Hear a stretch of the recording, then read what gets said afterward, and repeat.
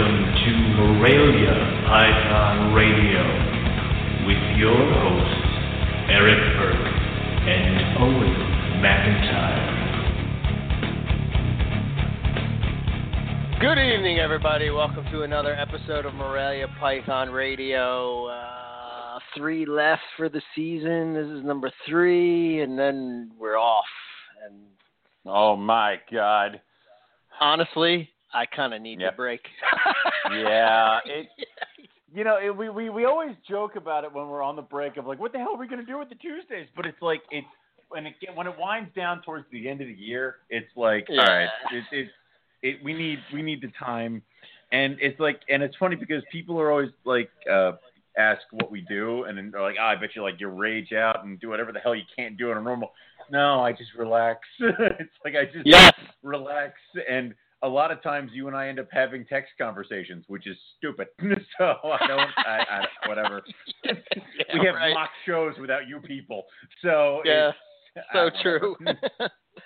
Yeah, and oh man, my life is just like now it's hitting. So for people that don't know, I run a grocery store, and we're building one from the ground up. And you want to talk about?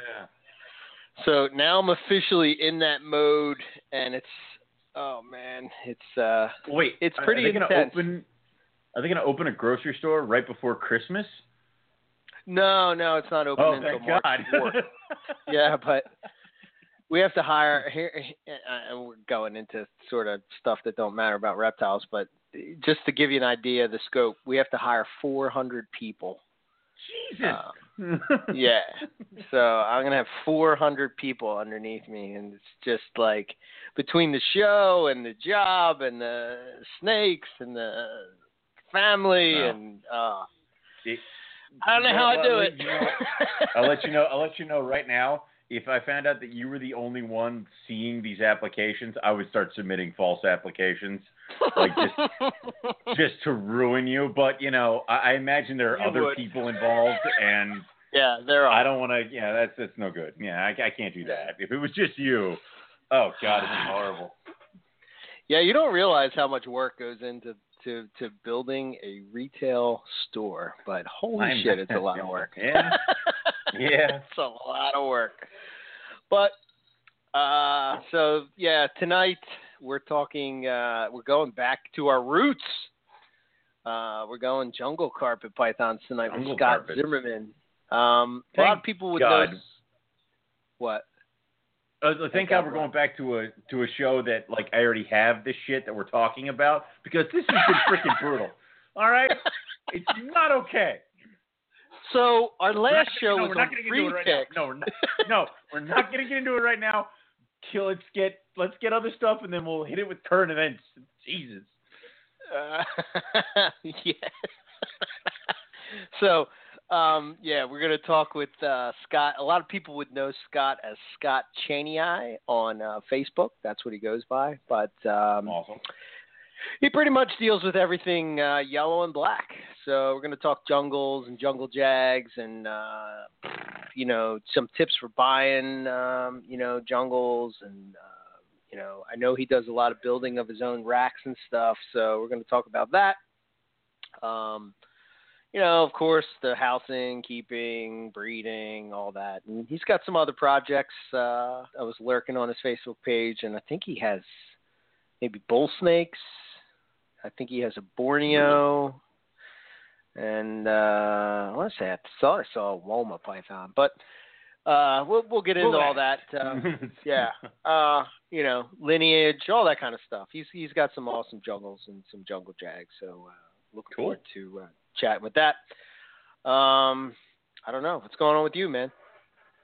Hamburg was this weekend on Saturday, and I bummed off of Matt Minatola's table, which we only had one time where a customer was in front of us and we insulted each other's animals.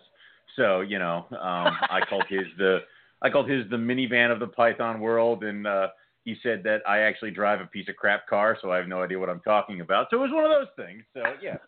Lovely. Yeah. Nothing but love. Yeah, it was great. See, when you're not there, it's just war. So, we need the mitigating factor.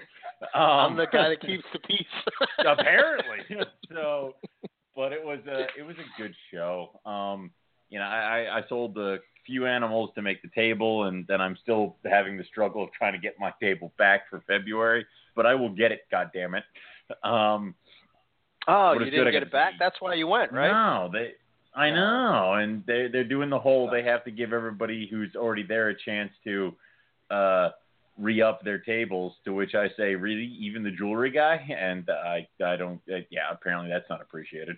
So I'm working on it.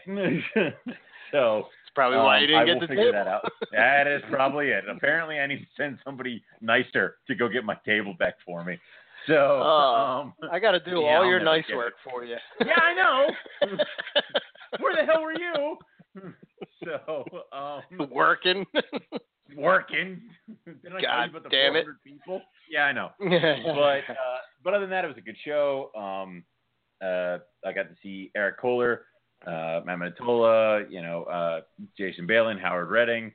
I got to see a bunch of other people who were, former customers or people who've got rogue animals and stuff like that. So it was a good time. And I realized that I don't really have that much for me bitching so much about how many babies I have and all sort of stuff. I have enough to fill one tier, and that's it. So nice. I'm pretty much at where I exactly expected myself to be at the end of the beginning of breeding season. So, it was a good show, and I did make I don't know what happened. So, Matt has these gorgeous retics that he has just out all day. And my friend Andrew, who I've mentioned numerous times, he got one.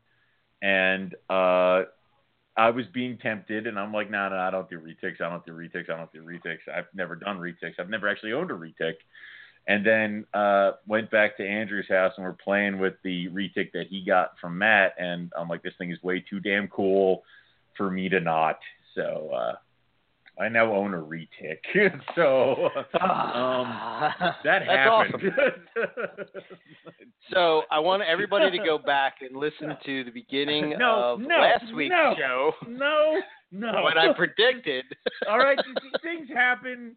And, again, thank God we're doing a jungle show because I got those. I don't have to run out and go buy a bunch. Jesus Christ. But it really is the bad thing about the show. Thank you. So, and there's actually something else I wanted to talk about is at Hamburg, somebody approached me saying that they had just traded for an animal. And they showed me the animal, and they're like, what do you think? I was told it was this. And it was a pretty famous jungle jag that we all kind of know that has now been traded to just some random person who is going to try to sell it for like $300. So it was really weird to kind of see that animal in person again, let alone, at a dealer table. So, and I don't really want to say who or let me just say it's got a question mark on its head. Question mark on its head? Yeah. Now you're if you haven't figured that out yet, you fail. All right. Well, anyway, but it was just kind of weird to see that, and it kind of gave me I got a little downtrodden about, I know who you're... Yeah, and I'm like, really? That guy's here? And, it was just weird. So... it kind of just threw me off a little bit. No, not toddler. There you go. God damn it. Goddamn autocorrect. God damn it. Okay. But other than that, it was a great show. I didn't know that was still around. Neither did I, which is, again, why I was kind of shocked. And I had to do a kind of a double take of, because I didn't believe it was him for the first couple of minutes until I pulled up an old picture. And I'm like, yeah. So he looked okay. Gained a lot more black, but, still weird to see something that was so high up now. Oh, my God. Remember that back in the day? $300 on a dealer table. I'm like, are you kidding me? So, yeah. Wow. On a dealer table at that? Oh, shit. Yeah, I know. So it was traded for, I don't even want to say. I'll tell you, but I won't tell the general public. So... I Oh God. Yep. Oh God. And they brought me over because they know I'm the carpet guy, and he goes, "You think I can get this for it?" I'm like, yeah, okay. So now it's like, yeah. I mean, dear Lord. Well, yeah. Oh man. Yeah. Whew. Alrighty then. Yeah. Well, other than that, it was a good show. Everybody had a good show. Other than that, it was a great show. I've been getting locks from certain pairs this weekend, and now I have to figure out what the hell I'm going to do with a retic. So it's been an eventful weekend. Retics are cool, man. I think when you and Matt came over, I had my retic out, and I was trying to tempt you then, but it didn't work. I'm pretty sure I made fun of it. Yeah, I mean, that's you did. That's how it works. I make fun of your animals, eaten, and then I go get new ones. And there was even Matt's like, Jesus Christ, you're pulling a Burke on me, and I'm like, I didn't. That's a term now. So congratulations. What's a Burke? What's apparently that mean? Apparently just buy every python you see, but I don't know. So we're trying to get as many different species. Christ. Yeah. Well, I got to be honest, man. I'm loving it. I really am. I'm really enjoying my keeping and we talked about it before the show, and it's like I told you that this thing isn't. I don't want to breed retics, and this is going to be like I wanted to have a pet because even though all my guys downstairs have names and all that crap, even though I've raised them all up from little ones, it's like everybody down there has to serve a purpose because that's what they're here for. I don't really have your mission is to just exist, just sit here, just be cool, just kind of do whatever. So, and who doesn't love that quintessential giant ass snake? I mean, who doesn't love pull the big berm or the big retic out? I mean, yeah. Yeah. It is cool. Why not? Yeah. I don't know. That's cool. That's awesome. I thought you would have got one of them a long time ago, but watch, you're going to sell all your snakes and become a retic breeder. Nothing but retics. You're going to be fishing out retics out of eggs. You're going to be. Yeah. Oh, are you kidding me? I'm going to learn how to hack up those eggs so quickly. It's going to be great. I'm going to do that to my carpet pythons and be like, what the hell happened? Yeah. Yeah. The beginning and the end. Yeah. So this was the one that Matt produced last year? So they got some decent size, right? Yeah, they're on medium rats, and he's like, "Oh, they're in like 32 quart bins." I'm like, "I was going to stick it in a 41," and he's like, "That's the most space they've ever seen," and I'm like, "Really?" So and he's like, "They're just yearlings," and I'm like, "They're like 4-year-olds." Like that's 4-year-old carpets. They're big enough to be Eric's adult males. It's like that's Yeah. I mean, for me, I'm just breeding season as official. Well, I should say I haven't introduced anything yet, but my cool down has begun. I start December 1st. I'm glad I waited because even today was a little bit warm, but I shipped out animals today. Yeah, because it was great, but I hear Thursday it's supposed to go down like 30, 40 with snow maybe on Friday. So here it comes. Okay. Awesome. That's good for breeding snakes. I took a picture of the M-Pen Coastal Girl the other day. I was just kind of like going through and looking at them, everybody, making sure that they were cool. And, oh, man, she's so freaking awesome. I hope she produces this year. Me too. It's going to be one of my most anticipated clutches. That's one of the ones that you tell me that they're pipping and then you hear a knock on the door.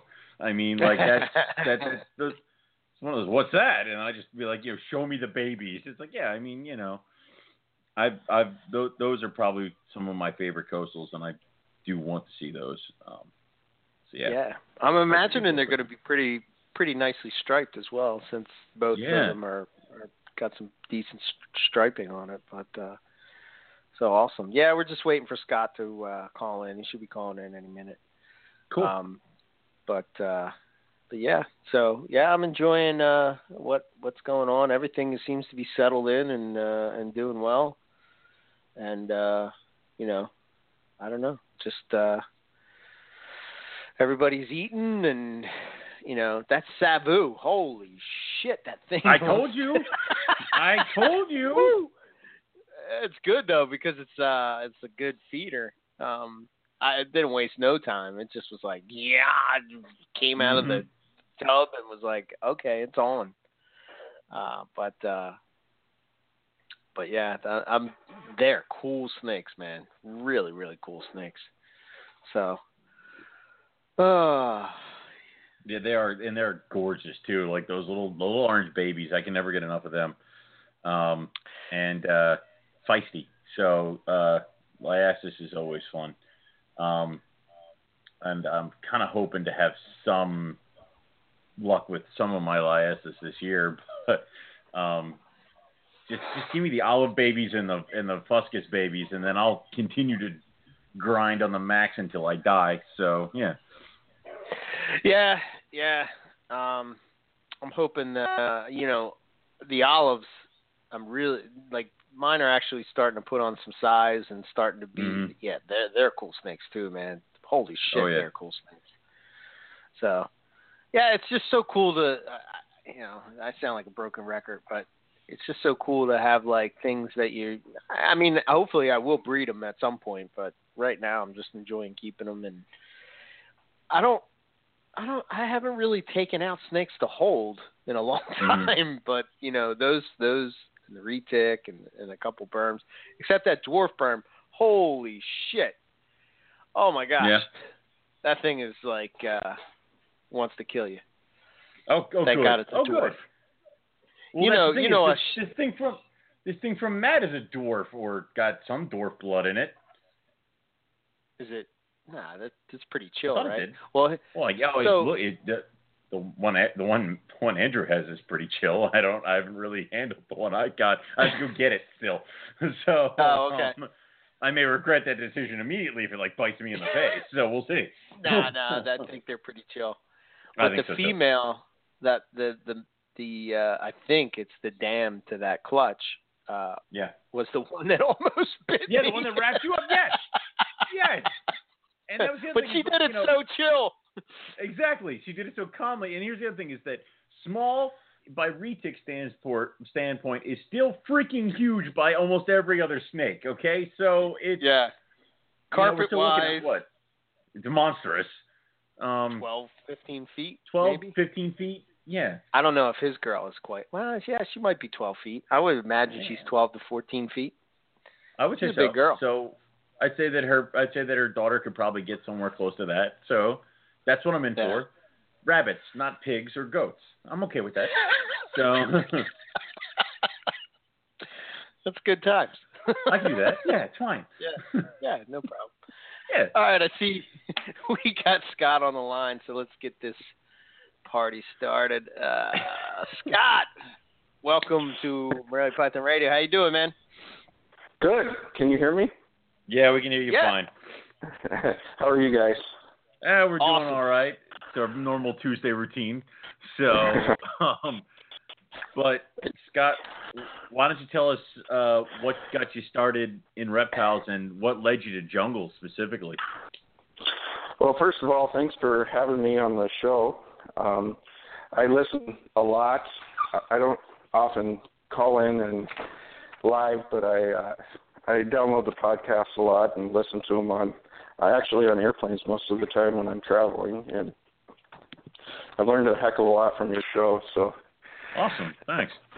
So yeah, I appreciate it, and I've gotten a lot out of it. I live in South Dakota, and it's about a 6-hour drive to any civilization, and so I'm kind of, in terms of pythons, a little bit isolated. Of course, we have the reptile gardens around, pretty close, but there's not a lot of other, hobbyists around. So it's nice to listen in and hear other people's experiences.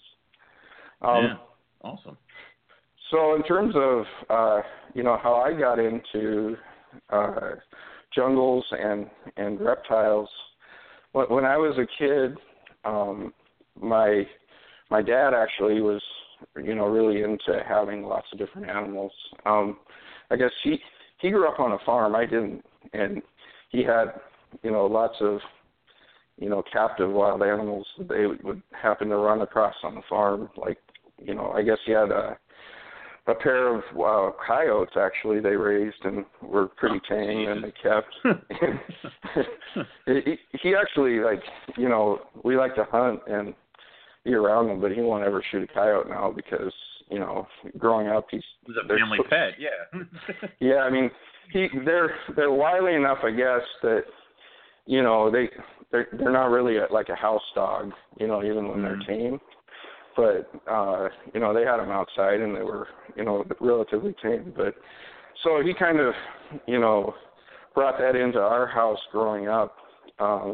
He's a sort of a PhD scientist guy and, been around animals. And so we growing up, we had a lot of different critters in our house.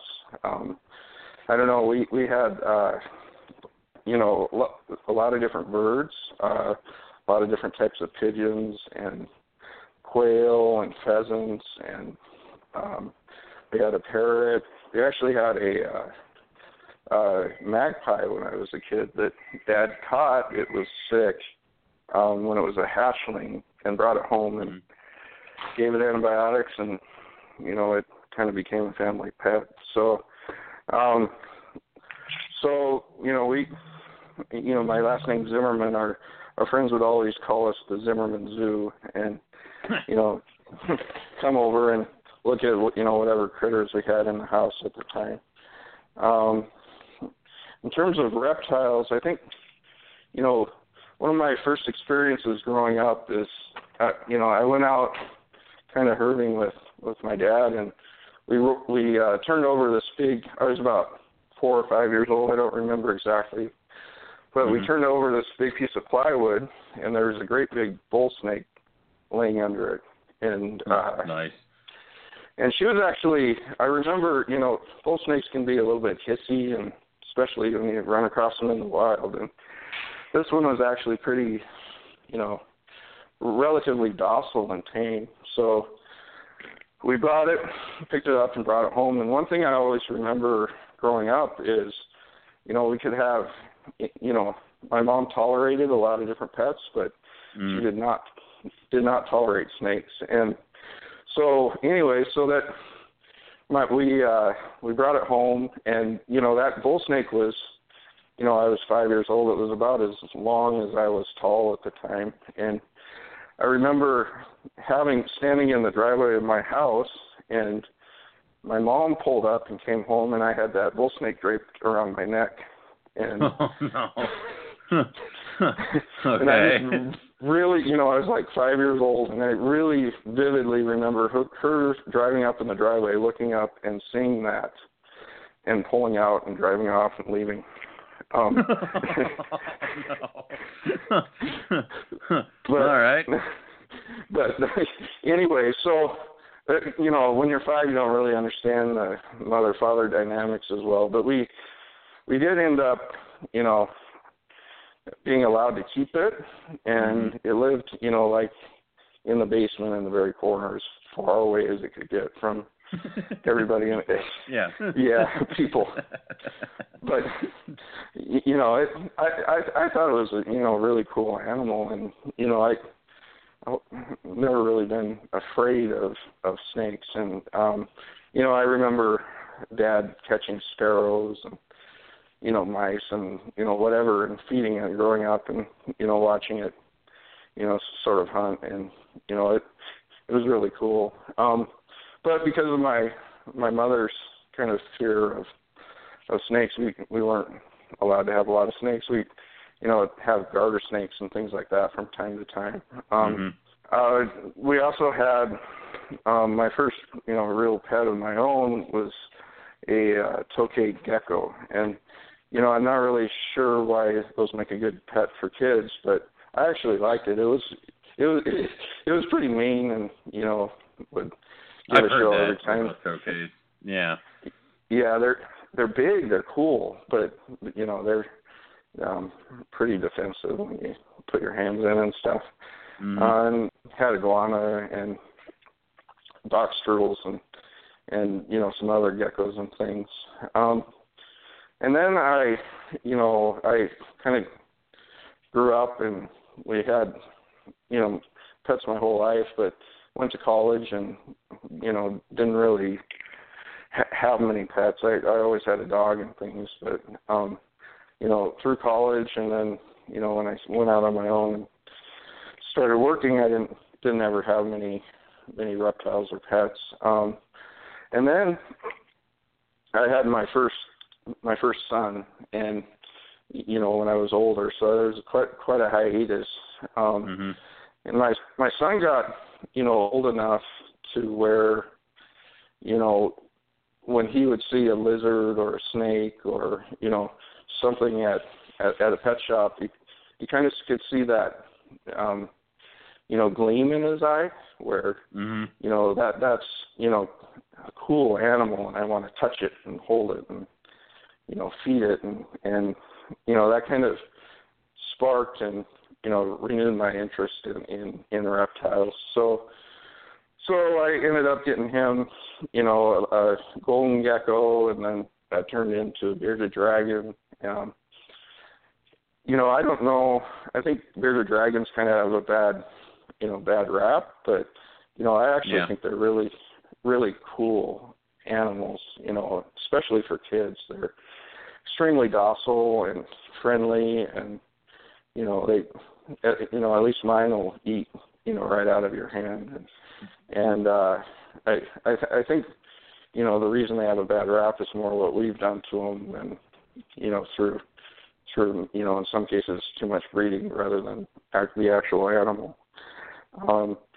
And that turned in. We ended up getting a snake. I actually on the way home one day, there's a pretty busy freeway, and there's an adult bull snake laying right exactly along the center stripe. And it wasn't, if that bull snake had been there much longer, it would have been roadkill. And it would have been, it was busy enough, enough traffic around that I don't know, I just brought it home. And so I ended up with a few snakes, and then I started going. I went to a couple reptile shows, and I ended up at a reptile show on one of my travels in Oklahoma City, and was looking around, and it seems like reptile shows are a lot of ball pythons and geckos, and looking around, and I'd read about carpets, but I never really got my hands on one. And one of these, I guess what you would call them, jobbers. Okay. And at the time, when you're sort of new, you don't you don't really understand the dynamics of flipping and things like that. You're just kind of looking for a cool animal, and this guy, he had all pythons, but he had one young coastal python, and it was inexpensive, and I took it out, and compared to like a ball python, really, really, really friendly. Not that ball pythons aren't, but the thing that was different is that it was really inquisitive. It would kind of they look around, and they flick their tongue, and they their tails, they can kind of grab things with their tails, and it's not like you're holding something that's limp, and I that's one thing that I really appreciate about the Morelia is they're active enough so that when you're holding them and looking at them, and in their cage, they do enough different things. I think that's really, really interesting, and it's not just a pet rock. So yeah, more or less. So I ended up buying that and bringing it home, and then as I learned how to take care of it and observed it, and I thought, well, this is pretty cool. And so then I started looking around. You can't just have one snake, and looking around at other types of Morelia, and you see the jungle pythons, and they're, to me, bright yellow and black, and either striped or spotted, or whatever it is. I just the looks, and the size, and everything just really appealed to me. So that's awesome. Yeah. And so I ended up getting actually my first jungle python from Will Bird, and it was this highlighter type jungle with spots and just insane tipping, and it was, when I bought it was about 1.5 years old, so it was really nice yellow when I got it, and you hold it and it was friendly, and that's when I knew that I had to buy every single jungle python that I ever saw. But that's the way to start it. Yeah.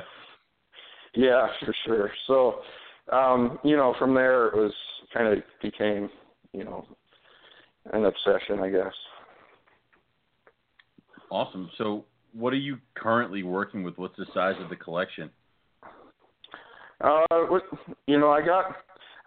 haven't been, compared to some of your guests, into reptiles and breeding nearly as long as a lot of them. I'm pretty new, but I kind of, maybe went overboard and, acquired a lot of animals relatively quickly. And everyone asks, how many snakes I have, and it's not like I keep it on a spreadsheet and count, and then right.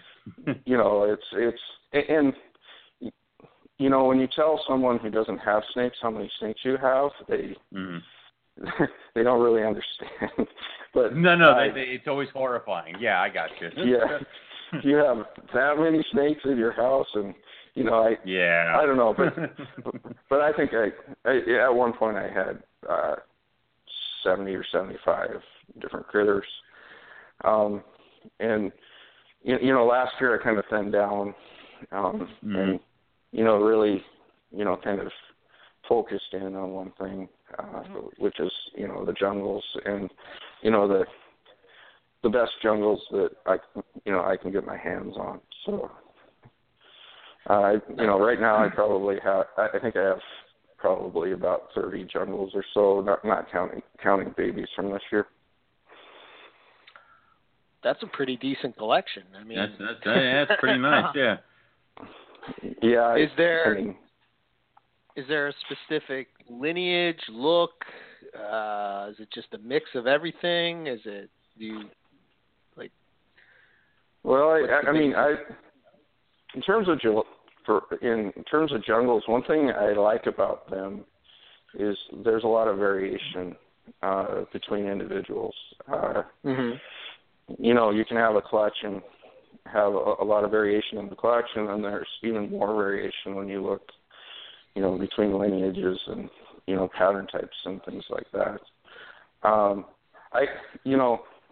Having that many, I kind of like them all. I can relate. I mean, the thing I like, people, it seems like the, reduced pattern, but, straight banded jungles with no tipping, that are, basically black, yellow, and then evenly striped are, the most popular. What really sold me, and why I picked up that Will Bird jungle is, I kind of like chaos.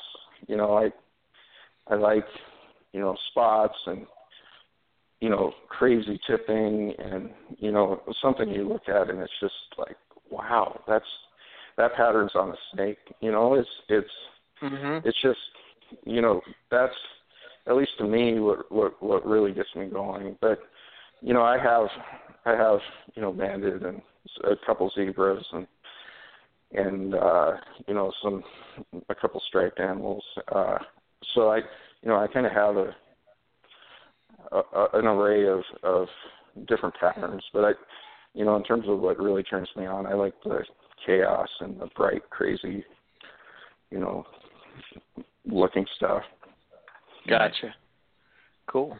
So before we get into like keeping and all that, I'm just going to throw this out and see what your thoughts are. Like when it comes to, out of the carpets, obviously jungles have been the most selectively bred to get these, insane yellow and blacks. Do you think that eventually it'll come to a point where you can't make it any more yellow? Like, you think that it maxes out at some point? I don't know. I have a lot of different jungles from a lot of different people.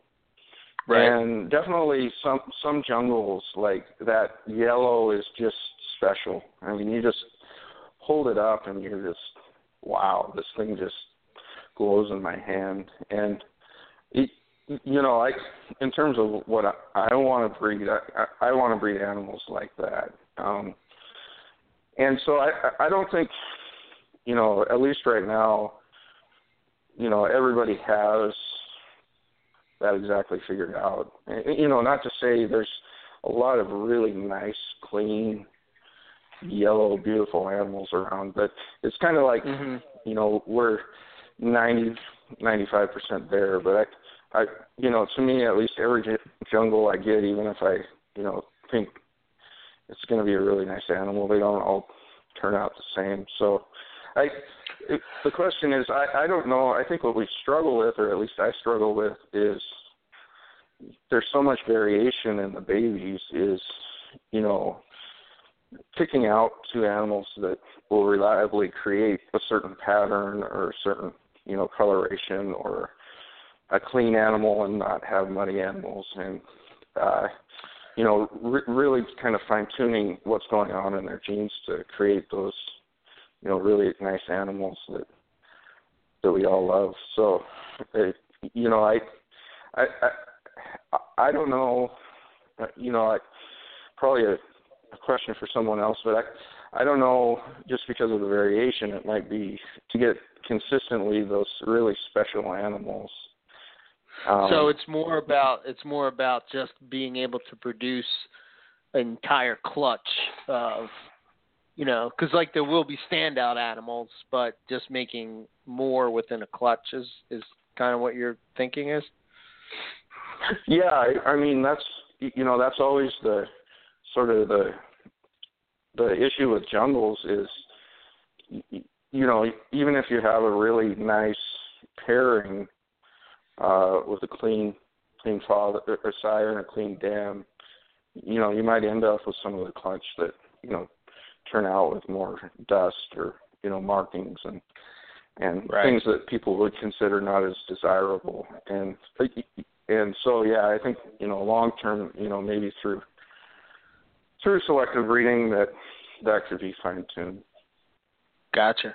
So, I mean, there's so many different, projects just within jungle carpets that, there's high black, there's high yellow, there's banding with, 60-30 yellow, and, then there's the tipping one, striped, and the busy chaos. I've seen spots. I've seen, it's just like there's so many directions that you can go. I guess that's what you're talking about with the variability within a clutch, and why, it seems like to me in the carpet world that the jungle, that jungle niche of guys, which I would consider you one of them, is you've seen all these different ways to go, and it's sort of like this is it seems like to the outsider that you're keeping just all jungle carpets, but there's so many ways to go within that.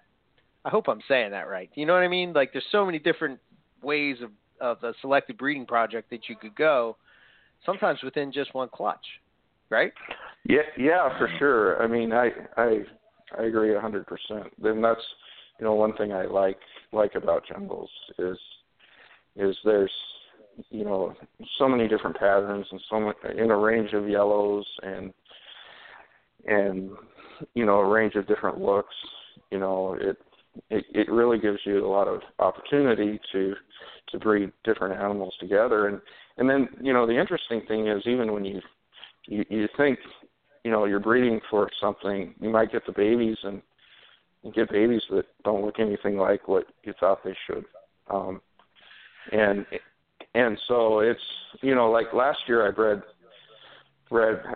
Annie Oakley, who's a highlighter peak cross to, it's like a Sin City little bird sire. And I ended up getting an animal that had almost like a 99% stripe all the way along the back. And neither of the parents had, I would have never bet in, 100 years that I would get an animal like that out of that parent. Yeah. And then, so I think even the clutches themselves can be, a surprise as well. Of course, certain looks are more likely to produce certain looks when you breed them together, but nothing's really a sure thing with jungles. Yeah. Like the one look that I really like, and it seems that, I like the striped, but it seems like the tipping kind of goes hand in hand with the stripe. But there are some guys in Australia, maybe, that they seem to have bred that out. And when you see that animal that's like perfectly striped, that's like screaming neon yellow and black, it's like, holy shit, that's my dream jungle, There was an animal, I don't know if you saw it, but it had stripes, a stripe along the dorsal, but then it was completely striped along the sides. Really? Yeah, it was. God, I don't remember which group it was in. It was just the craziest looking critter, and I'm not sure if I've seen anything like that anywhere. But I think, personally, I think that in the U.S., in terms of stripes, we're a little behind. But I wish there were more striped animals around. I kind of like the pattern. Yeah. Yeah, it seems, like it's, I think it's just visually stunning to see like that 60-30 animal, like perfectly banded. It does something to your eyes where you're just like, whoa, what the, at least for me, Yeah, so. There's the banding and then the stripes. So it's, the like the blaze type animal. Those are impressive. And, they're sort of hard to find too. Yeah, I got a male that was like from that clutch that's like, it's like you're saying, like there's some jungles and then there's those jungles when you open up the tub, you're like, and you close it, Yeah, one of them. Exactly. It's got the mojo, It's just it's just got it. And you just those are the animals that personally I love. So they're pretty cool. One of the things that we often talk about is the yellow, but my focus with jungles is the black. What are your thoughts, or do you have any projects where you're trying to refine the black, like that really dark ink, jet black look? I think really makes a jungle pop. What are your thoughts on that? Yeah, I was sort of trying that a little bit this year. And, I bred two animals with minimal tipping together, and at least the sire, he has really, deep blacks. And, God, I ended up getting a bunch of tipped animals. But, there you go. So, you just kind of wave your hands. But last year I had another, I was trying that. I had a dam that had a lot of black and very little yellow. So, and then a sire that was sort of the same. And I don't know what happened with her. She locked, like 30 or 40 times, and it looked like she ovulated, and then, nothing. And she's kind of, gone downhill. So I don't know if she's, retained or, exactly what happened with her. She never laid, but she never looked like she was going to lay after that. So she's got, and it's sort of the year before I tried to breed her, and it was, sort of the same thing where it looked like she ovulated and then nothing. So I don't really want to try and breed her again. And she's eating and she looks healthy, but it's just, you can tell she's just kind of on the skinny side and not. So I'm not sure if I'll ever try and breed her again. But I think that black, like what you're trying to do, is if you can get the black right and then the yellow right, those snakes are just just crazy. It's hard to beat, like that. Yeah. It's hard to beat. Do you have an animal from David then? Is that, if I remember right, or Hastings? Yeah. Mm-hmm. Yeah, that's I have that's actually 2.2 from him. I have something from his highlighter stuff and then Turner stuff. Oh, cool. Yeah, he has some nice animals, so that's pretty cool.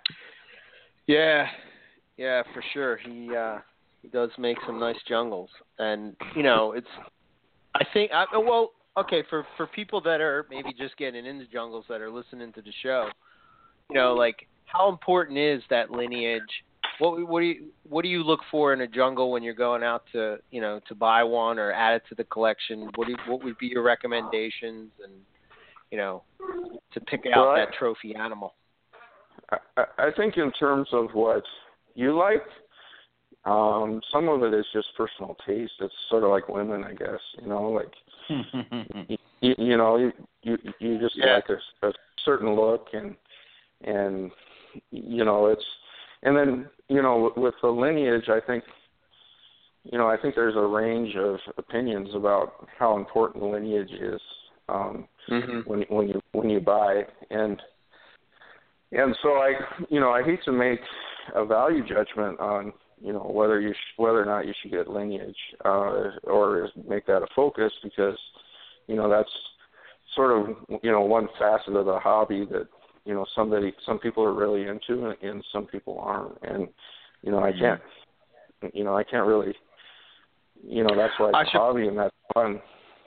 Right. I should probably clarify that a little more. When I say lineage, I'm not necessarily talking about like the pure quote unquote lineage stuff. I'm just talking about like it seems like jungle carpet keepers in particular out of the carpet python hobby seem to like name their animals similar to like what you see with chondros.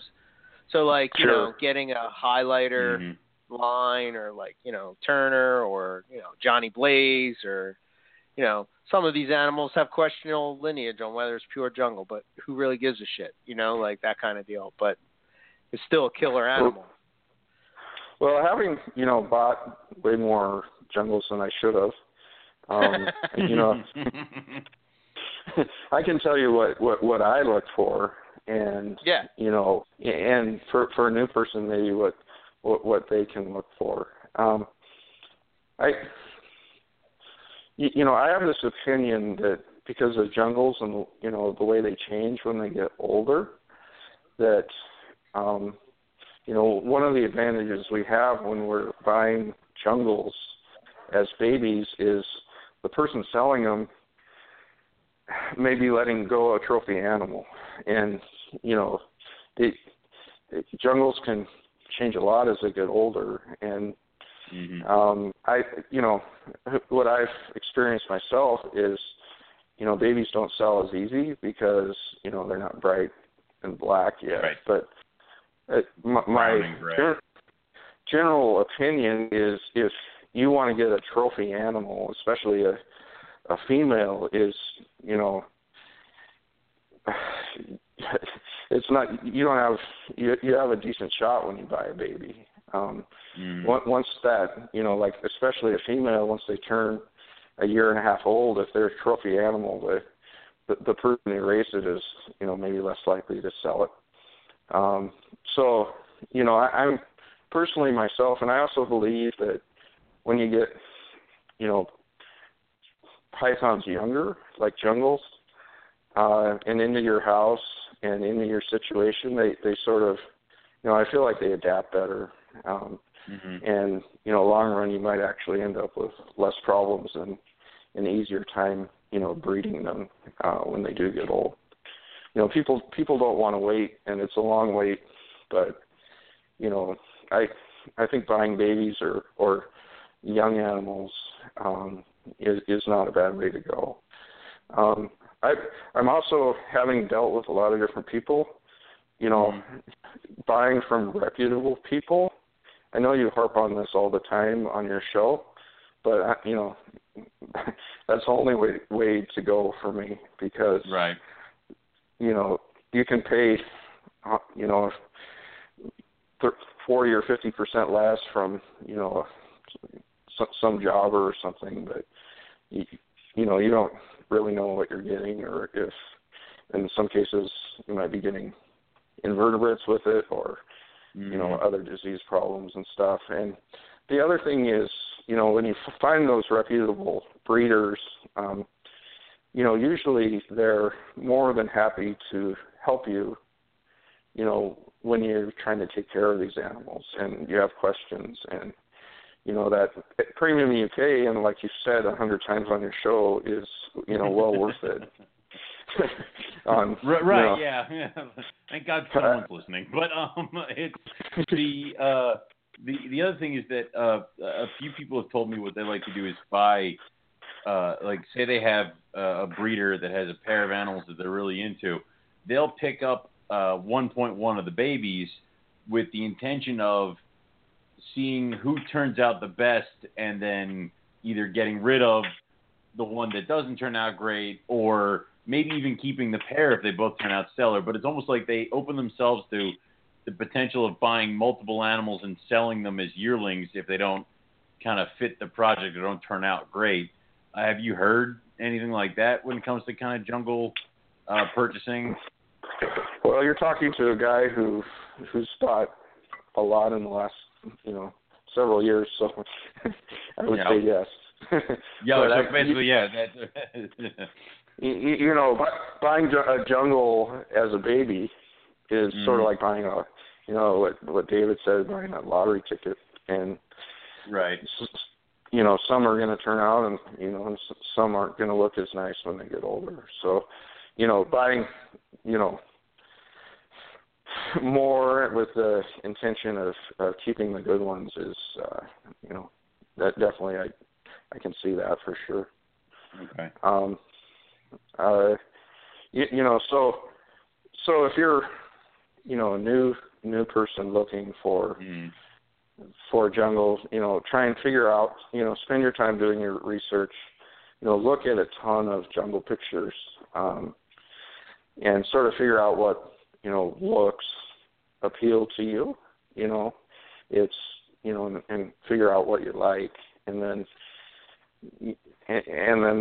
start looking for babies. And, the other thing that I've sort of experienced in the jungles is, the market's good enough that for jungles that if you can, buy a couple snakes from an established breeder that has really nice stock, when you're new, next time, when that breeder has, the next year, really nice clutches, some of the best animals and the best clutches are really hard to get a hold of unless you're sort of, in contact and, those people. So, right. Yes. That's the other advantage of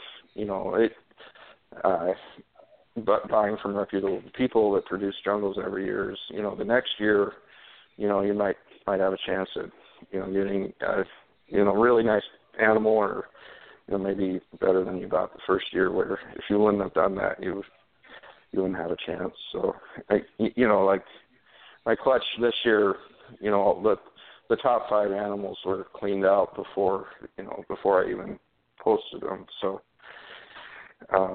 so establishing that rapport with breeders, I think is, you know, part of the game if you're really trying to establish a nice collection.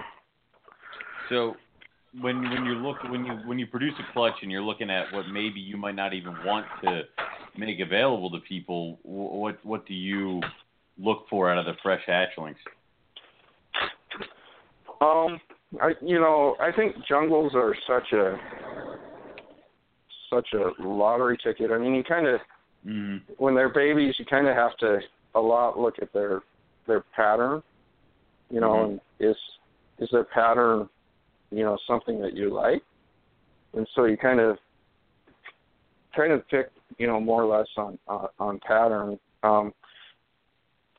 You know, sometimes you can spot, you know, maybe the cleaner animals when they're, you know, younger, but that's really kind of taking a chance. It's still a crapshoot, right? You know, and then like last year, I ended up keeping like I think 4 or 5 babies till they were a year, and you know, the animals I picked and would have kept when they were, you know, fresh out of the egg were not the animals that I ended up keeping. Right. So, you know, it's kind of when they're real little, you know, kind of just picking you know, because the patterns don't change, the patterns you like, except the degree of tipping can change a little bit as they get older, but it's sort of selecting by pattern, at least for me. Okay. But the other, go ahead, sir. No, it's fine. Keep going with your stuff.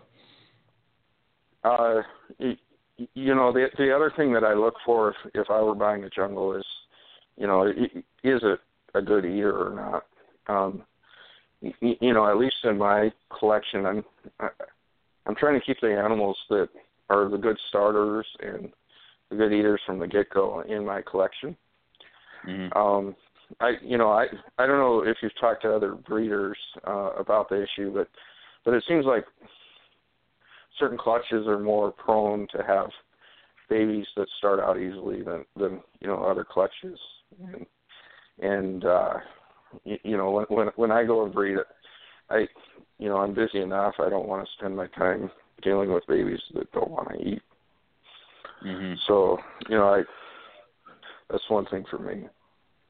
That makes sense. My experiences have them as the pickiest of the carpets. I don't know what your guys' take on it is, but in my experience, I don't have that broad range. You know, I've just hatched jungles and jungle jags, so you know, I haven't hatched other subspecies. So, have you had any? I mean, so if you have a picky feeder, do you have any tricks that you use in your toolbox to get them to go? Well, one thing about buying from, you know, breeders is they help me a lot, and the method I used is literally called the Chris Rendell's is lazy method. So basically, you know, he was helping me get my first clutch going, and he, you know, what he said is, you know, you just thaw the, you know, I start with rat kinks if they can, and thaw them, and then put them, you know, when it's dark, they're more likely to be active. Just throw them in and see if they eat them and leave them alone. I believe, like, if you take a rat pink to a baby that's never experienced food before, mm-hmm. and, you know, maybe have some of the yolk left, and you know, maybe they're not real hungry, and you wave this big thing that they don't really know what it is in front of their face, and that they can get, you know, sort of ingrained into them that, you know, that creature is, you know, might be something to be afraid of in the future. And, you know, it's if you have babies and you're waving, you know, prey around, you know, and they won't ever take it, I just wonder if you're sort of teaching them that, you know, that's an object that you should avoid. So I don't, you know, I know some people tease feed, and I'm sure it works, but I haven't had a lot of luck, and I haven't really cheese fed my babies. But I'm sure you guys have an opinion on that. I try and make it as calming experience as they can, and sort of let them explore and figure it out without right chasing them around the cane with the paint. Are you starting them off live feeders? No, I've at least the ones I've had is just frozen, and like the Chris Reynolds' lazy method, and I think I have this mother is producing babies that do this, but I had 17 jungle babies, and the very first time I did that, 15 ate. And wow, and the other thing I do is I wait, maybe longer than the normal person was before I introduce feed to them, because I believe, they need to be a little bit hungry when they first have an object in front of them that they might consider as food. And so, I this year I think I waited, 7 or 8 weeks before I tried to feed them, and I put the pinks in, and almost all of them ate the first time, and then the next time, the next couple ate. So, I can't. My sample size is so small, I can't, claim that that's the method to helping picky jungles. Well, but, no, yeah, it's just what works for you, though. Yeah. But yeah, it seems like it works for me. So.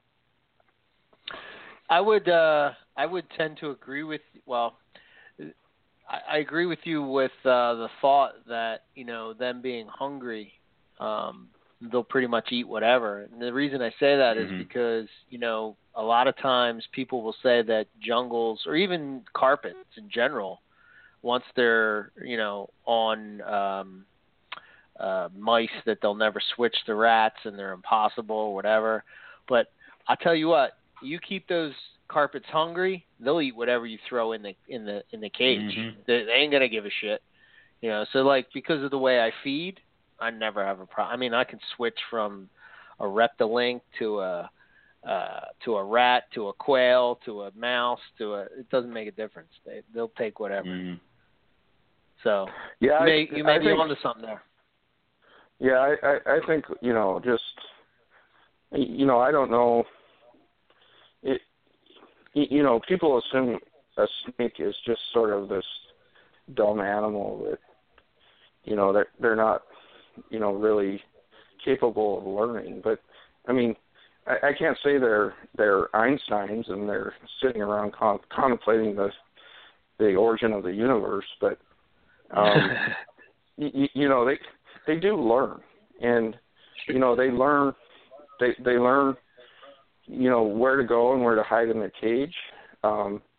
They learn that when you bring the rat bucket out that's thawed and they can smell it, that's rats, and you just see them go crazy and wander around their cage. And they learn what's food and what's could be a threat. And if you ingrain behaviors into them that a certain object is a threat, I think that in the future it's hard to teach them that object is something that they have to eat. So, right. I'm sure there's lots of debate, and again, my sample size is small, but that's at least my feeling. So, right. Huh. Interesting. Go ahead, Owen.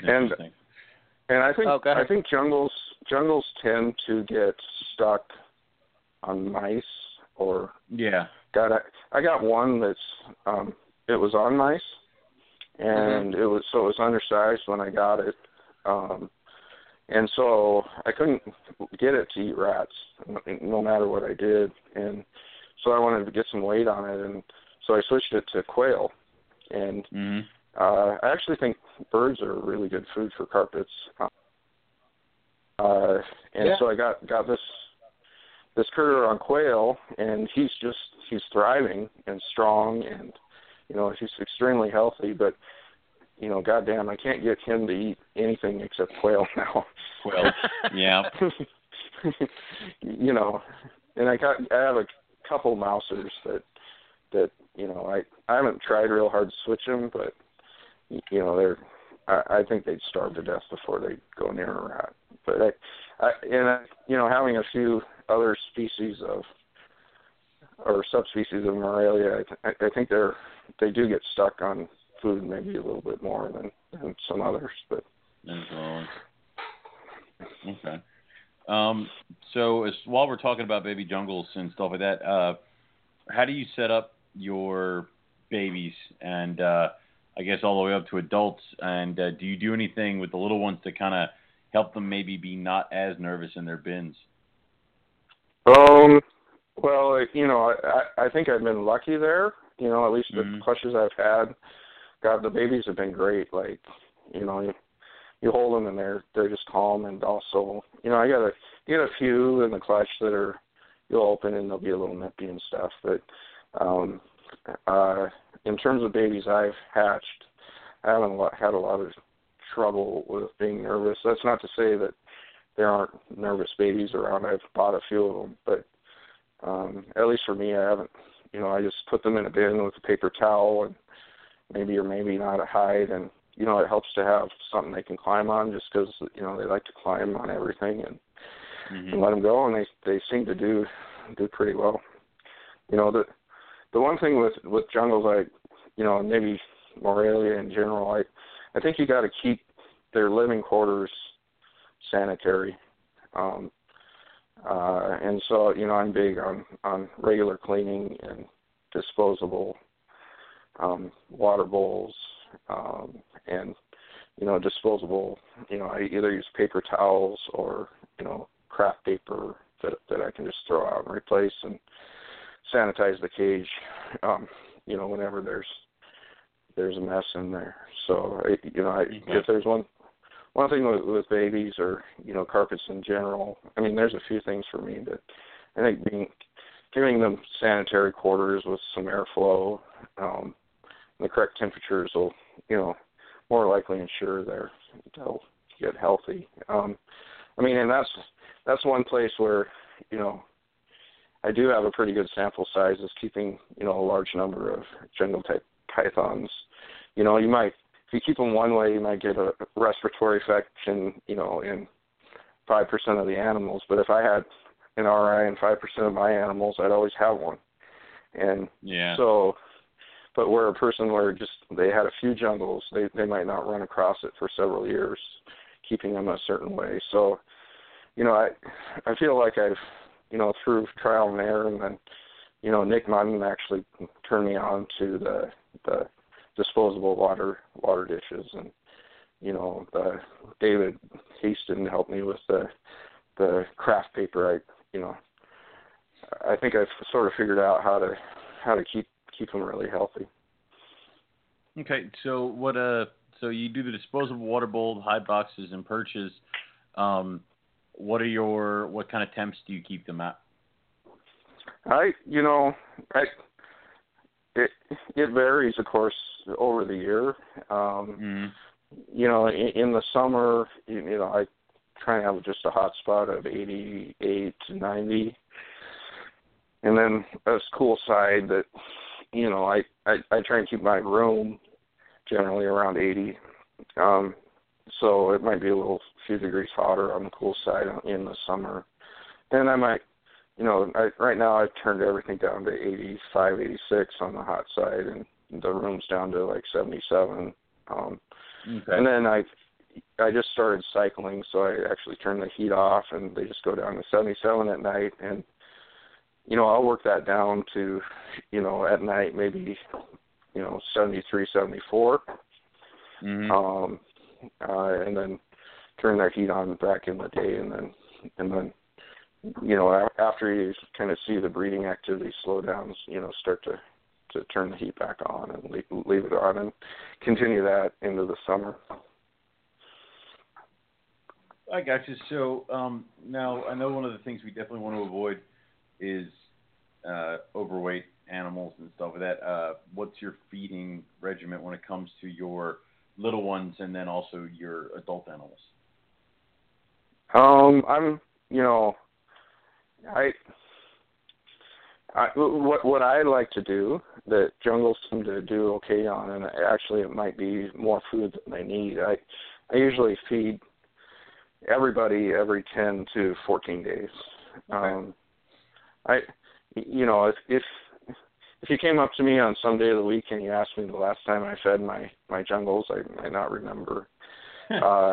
Just, it's like, you can kind of tell, right.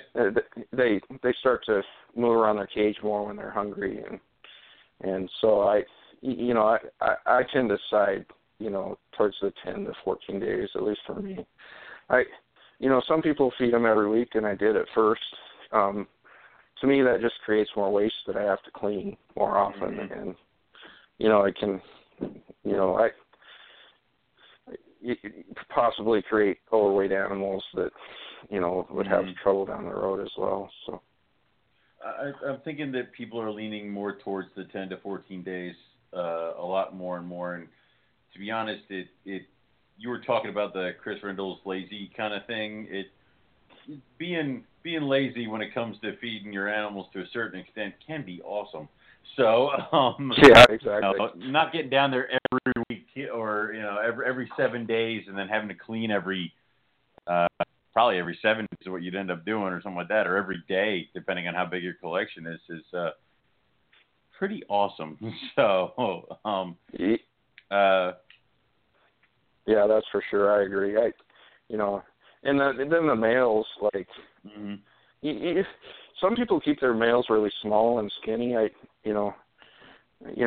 guess that works. But I like to keep my males healthy.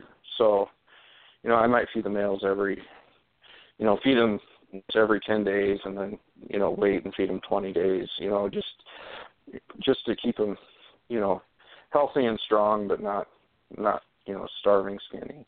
But gotcha. But I don't feed the adult males as often as that usually. Right. So now there's a picture that we have here of I guess it's one of your bin setups with you got a bunch of PVC perching in there. Yeah. And it's really cool, kind of like a design.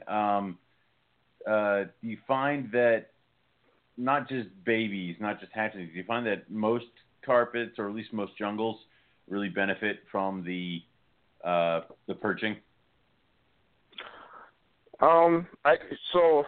This is what I believe, and I know it's based on my experience, and I know different people keep jungles different ways and have been successful.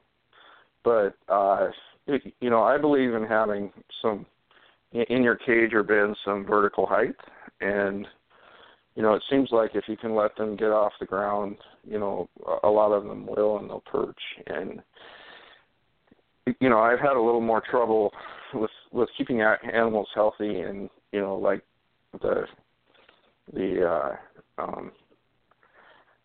ball python type bin, where they don't have as much room, and so I think part of it is when they crap, and the time between they crap and the time they between when you clean it, if they can kind of get away from it and not be directly laying in it all the time, I think it might keep them healthier. I don't necessarily know if it's because they can perch or if it's just because they if you give them more space, you're kind of spreading the bacteria further. There's a lot of places in the cage that aren't prone to, but I don't know. What do you think? Well, I mean, obviously, if they can get it sitting in their, sitting in a tub of urates or shit or something like that, probably is not the best. But so if they can get away from them, it's probably a good thing. I don't know. I find with more and more that I'm like messing around with perching and stuff, I see carpets really going for perching, especially young carpets. So I've noticed that sometimes I'll get a lot better feeding responses from them that are higher up.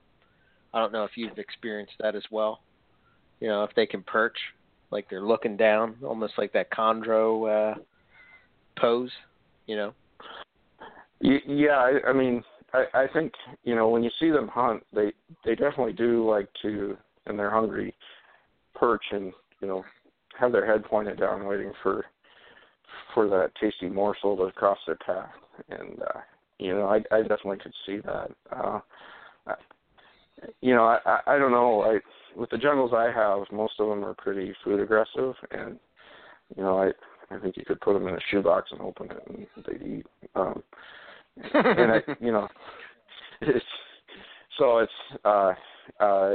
you know, it might be a thing where, you know, some of the less aggressive species or subspecies that would help as well. But you know, and I just like seeing them perched. You know, if I wanted an animal that didn't perch, you know, it's just fun to watch them climb around and you know, sit where they can.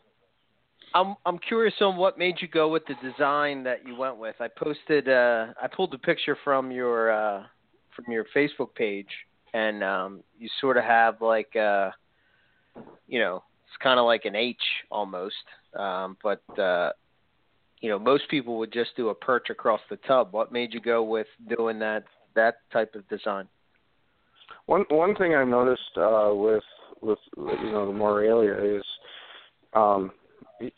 if you give them an opportunity to sort of sit in an area like that's not just a perch, but if you have like a cross piece and they can kind of lay on top of that cross piece, or you know, they can like shelves and things like that they tend to sort of gravitate towards that. So, you know, I just made it because I thought the snakes would tend to perch on the cross piece more, and you know, maybe that would help. But you know, they will perch on just a perch if they have it. But they when they can, they like to have, you know, I think carpets at least, you know, a little bit more support when they're perching. You know, I could see it like with a wild animal. You know, they're in a tree and they're kind of perched in the, you know, where the branches spread out, you know, right in the palm there, and I that's kind of what, you know, I tend to see, but not that, you know, a straight perch wouldn't work, but right. Cool. So that's kind of, and then, you know, the bin, I wanted a taller bin so they could climb up and perch and have a little more vertical distance there.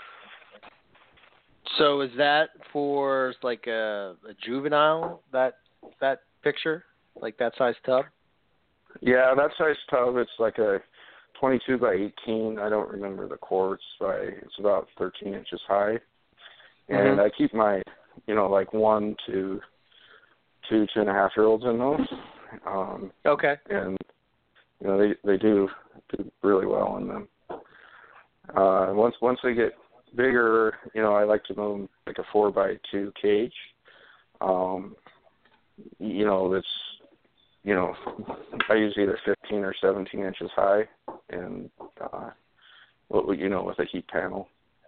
So. Yep. Okay. Cool. All right. So your standard carpet python keeping regimen. So awesome. Very cool. Yeah, I think so. You know, it works, and seem to do pretty well. So yeah, you know, I'm not. If something works for other people, it's definitely worth listening to. So. Yeah, I think I don't know. The more and more, you know, we do this, I think that there's so many different ways to do things, and you know, we've said it before on the show. But you know, depending on where you're from, and you know, can really affect how you breed. You know, I mean, if you're in a place that gets colder, obviously you're not going to have even if you don't, you know, lower your temperatures or cycle your temperatures, your room is just going to naturally drop down a little bit, even if it's just enough to get them to go, you know. Whereas other places they might find that they have a problem getting it cooler, so they might approach using food cycling or whatever. But I don't know. Talking to different people, like all these different things work, so. Yeah, I mean, I agree. I mean, the other one there is the humidity, and that's pretty location specific too. Being in South Dakota, in the winter we get really dry, and especially indoors. When it's 20 below outside, you might have a 15% humidity inside. And, 20 below, oh my God. Jesus.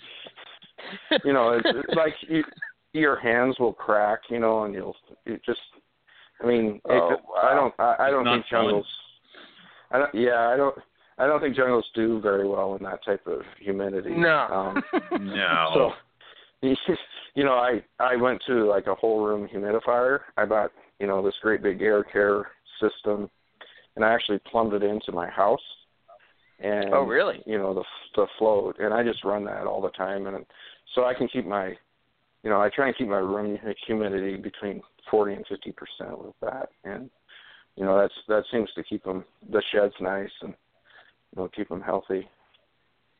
Yeah, I don't know about you guys, but what I find, and you might see this being out in the Northeast, but what I run into in the winter is like they seem to get like this white, it's almost like the salt deposit in the water or something, and like because it's so dry, it just kind of dries on their head. And do you ever see that, Owen? I don't know if you've ever seen that either. Obviously not if you're running a humidifier and stuff. So that's what I started doing. I started running a humidifier in the wintertime.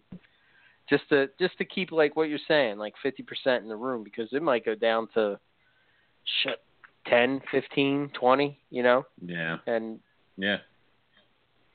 I don't know. Yeah, I mean, I think that's, at least here. But in the Northeast, it's probably, I mean, when it gets cold, the air inside is going to be dry, but you probably, on average, have, pretty good humidity through a lot of the times of the year. Oh, yeah. I mean, the rest of the year, for me, I never worry about that. I don't know about you, Owen, but I don't. It just seems like during the winter, when it gets really cold and you're cranking the heat up, it's kind of my experience. So, go ahead, Owen. You want to jump in there?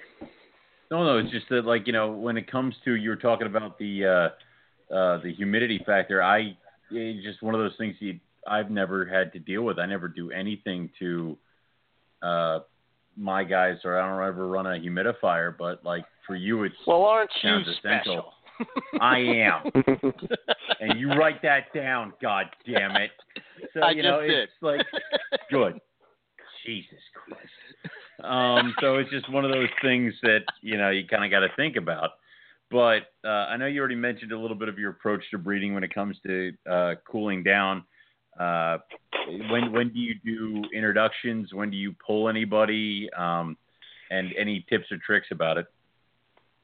Well, I'm pretty new at it, so I just kind of followed what others do. I've started cooling actually later than, maybe the average person. Like, I just started cycling them yesterday.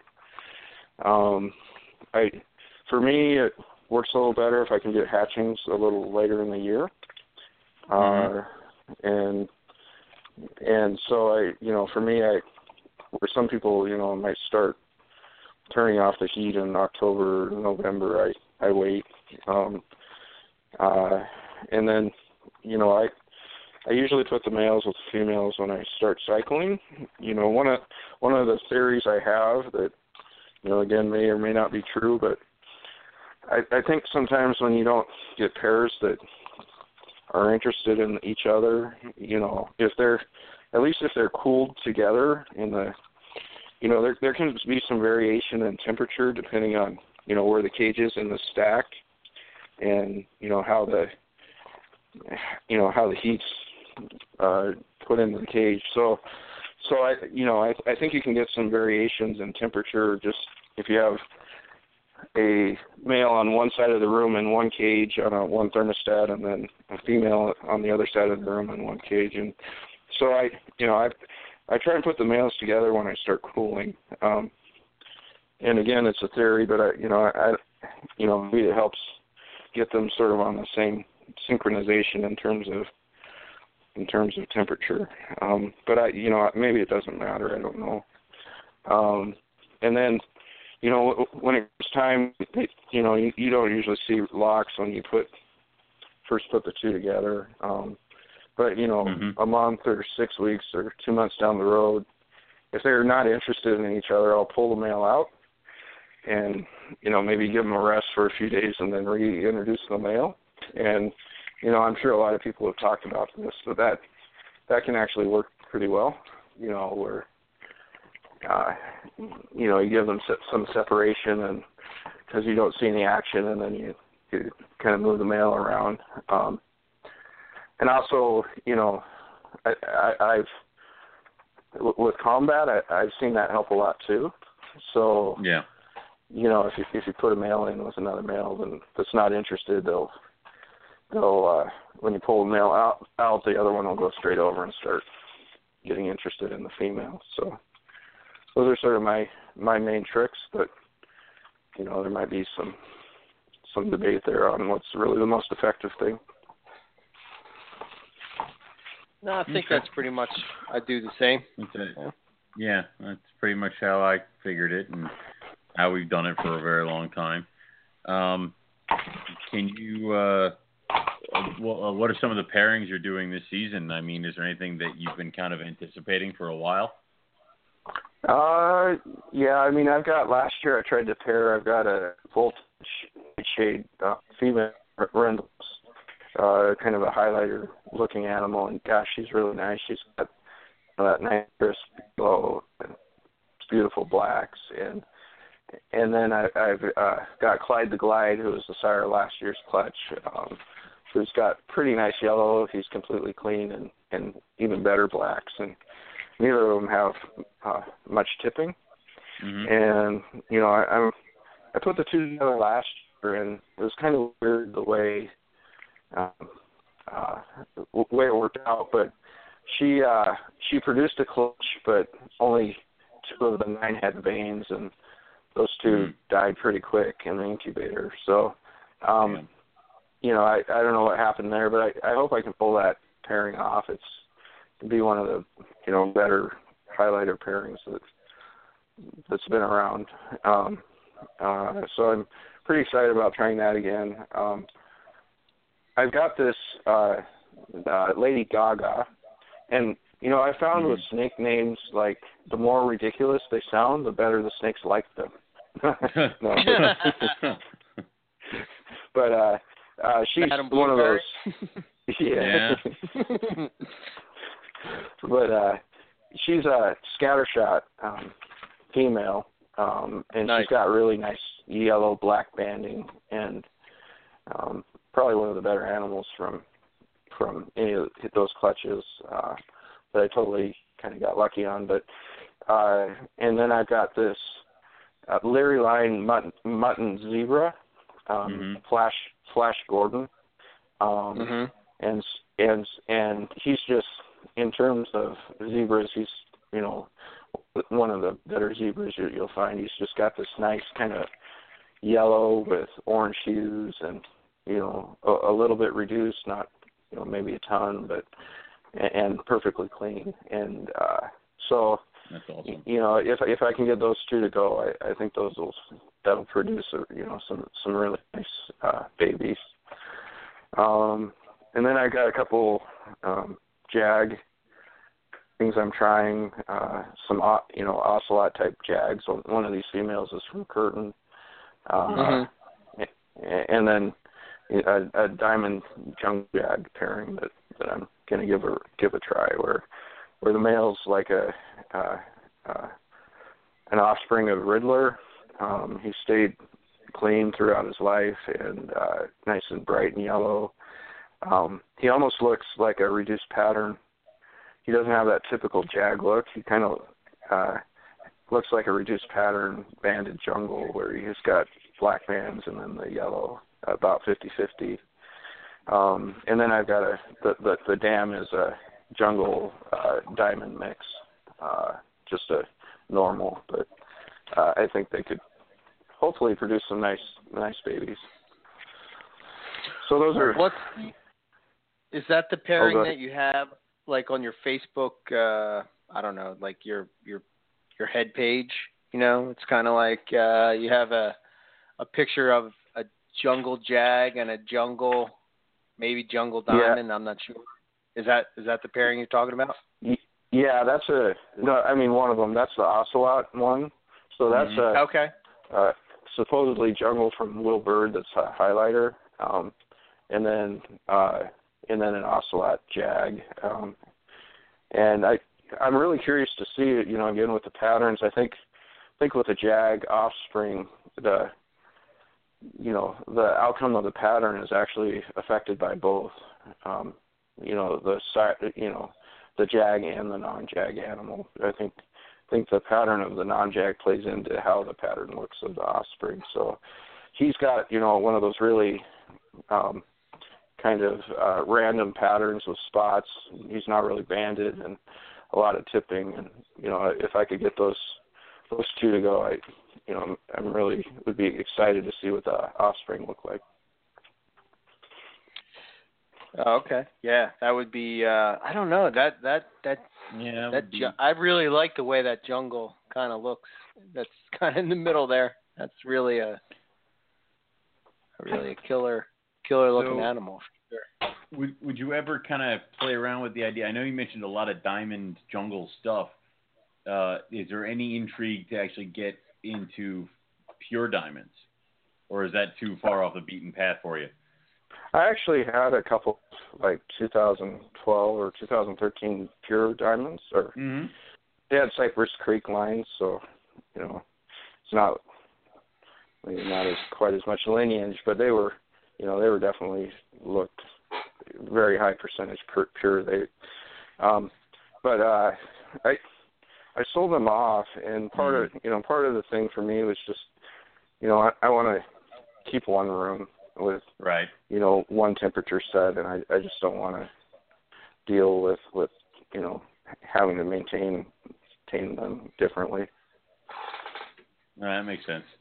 And it's one of the reasons why I asked. Is like it would be a complete shift or a whole other undertaking. Yeah, that's for sure. That's a whole new way to do things. I guess Bolin's, being the other black and yellow snake, is kind of off the table as well. Yeah. I think a whole other house. Yeah. Yeah. I mean, if I didn't have a real job and just manage the stuff at home all the time, I definitely would. I think diamonds are, really amazing creatures, and I really like them. It's just, trying to keep, and then the humidity here is a pain in the ass too. Yeah. Right.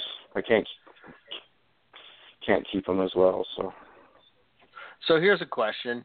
So where do you think, like when you're doing jungle jags, do you think that, when you add that diamond in, what do you think that does to the yellow? Do you or what do you hope it does to the yellow? Would it be better to go more jungle or jungle diamond, or more, diamond, if pure diamond, I guess, if you wanted to do that. But what are your thoughts on how it plays out and what you've noticed? I know you haven't read them, but. Yeah, I looked at tons of pictures and tons of pictures of offspring, and people like diamond, bringing them to jags or jungle jags because the offspring are more likely to be clean, is the general thought. I think you can, if you have a pure diamond, maybe I'm not to say that the offspring don't look incredible, but they don't have maybe as dark of yellow if you breed pure. I think if you can get a little yellow, or like the diamond crosses, that maybe have a little yellow in them, they'll tend to have a little darker yellow in them. And also in terms of pattern, again, it's what you like and what your tastes are.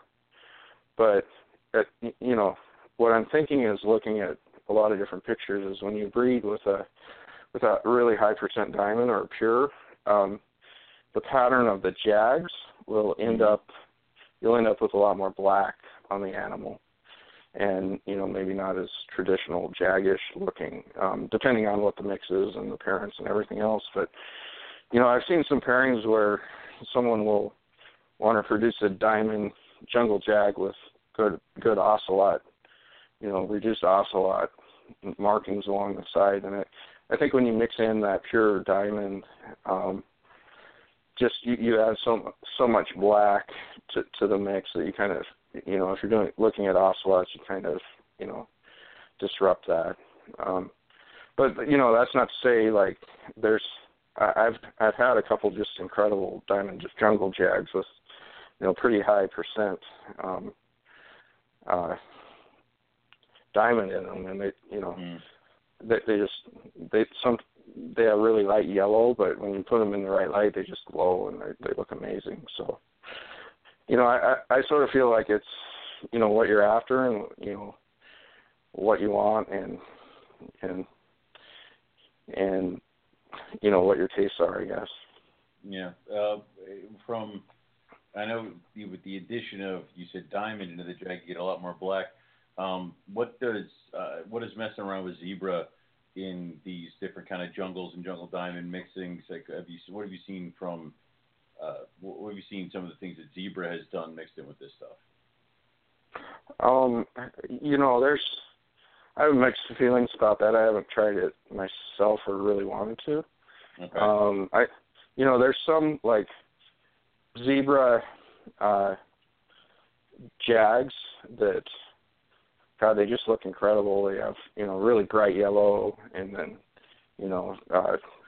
a lot of it, and then, a pretty cool pattern. But I think the zebra can have a tendency to, you might get dust in some of the offspring. Okay. And so, there's a lot of, dusty zebra jags around, and, it's sort of finding that balance of reliably producing those zebra jag offspring that don't have as much dust.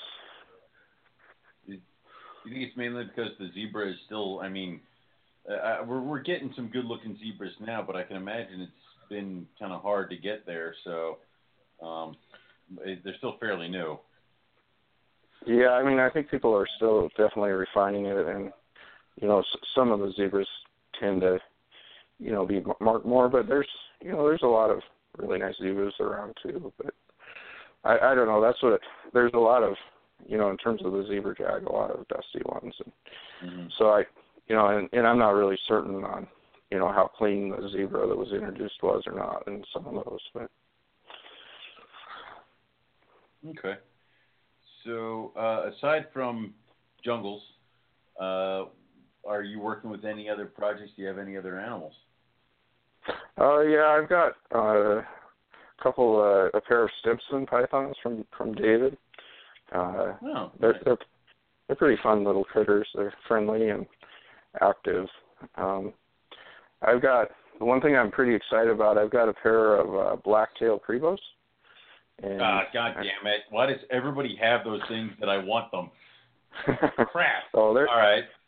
They're super awesome critters. They're a whole different ballgame than pythons, but they're, I got this male and he's about 7 foot long, maybe 6.5, and just a horse, and he's, just an impressive, fast, food aggressive animal. But yet when you hold them, they're really wiggly, but they don't, I've never been bit when he doesn't think he's going to eat. So, they're other than trying to wiggle all the time, they're pretty handleable. And so I've got a pair of those, and they're kind of hit breeding age this year, and, I'd like to give them a try. I don't know much about breeding them. but that doesn't mean I can't try to do it. And then I have a couple Womas. Okay. I have, kind of with my dad, kind of share it, but we have some Eastern Indigos. Oh, God damn it. Those are awesome. And I want them more because I can't have them, so. Oh, are you in one of those states where they're not allowed? Uh-huh. Yeah, they're Eastern Indigos are protected in Pennsylvania. Like, I'm pretty sure I'm not even allowed to look at it. So, that's just one of those things, which sucks. But, and again, just when the state government tells you, you can have everything, Owen, but this, that's what I want now. Like, if they had told me I can't have a crocodile, I'd be like, screw you, I'm building a pond in my backyard. But they're like, you can't have the indigos. Eastern Indigos are gorgeous. Yeah, they're cool. They sort of act a lot like the Cribos, but they're, the black, and we have a couple red throat ones, and I agree, they're super cool animals, and it might even be worth moving just so you can get them. I don't know where. I need a range. Yeah. I need a friend, a hobby friend out here in South Dakota. It doesn't get below 20 below very often. You're welcome to move out here. Well, that's the problem though, because you said it, but you mentioned them earlier. You're near the reptile gardens, and the easiest and fastest way to get me to do anything is tell me that there are rough scale pythons involved, and I will be first in line. So, the fact that they're there and Terry's there is dangerous enough as is. And now you're going to tell me indigos? So this is becoming dangerous. So you might Google Mount Rushmore too. We have that. Yeah.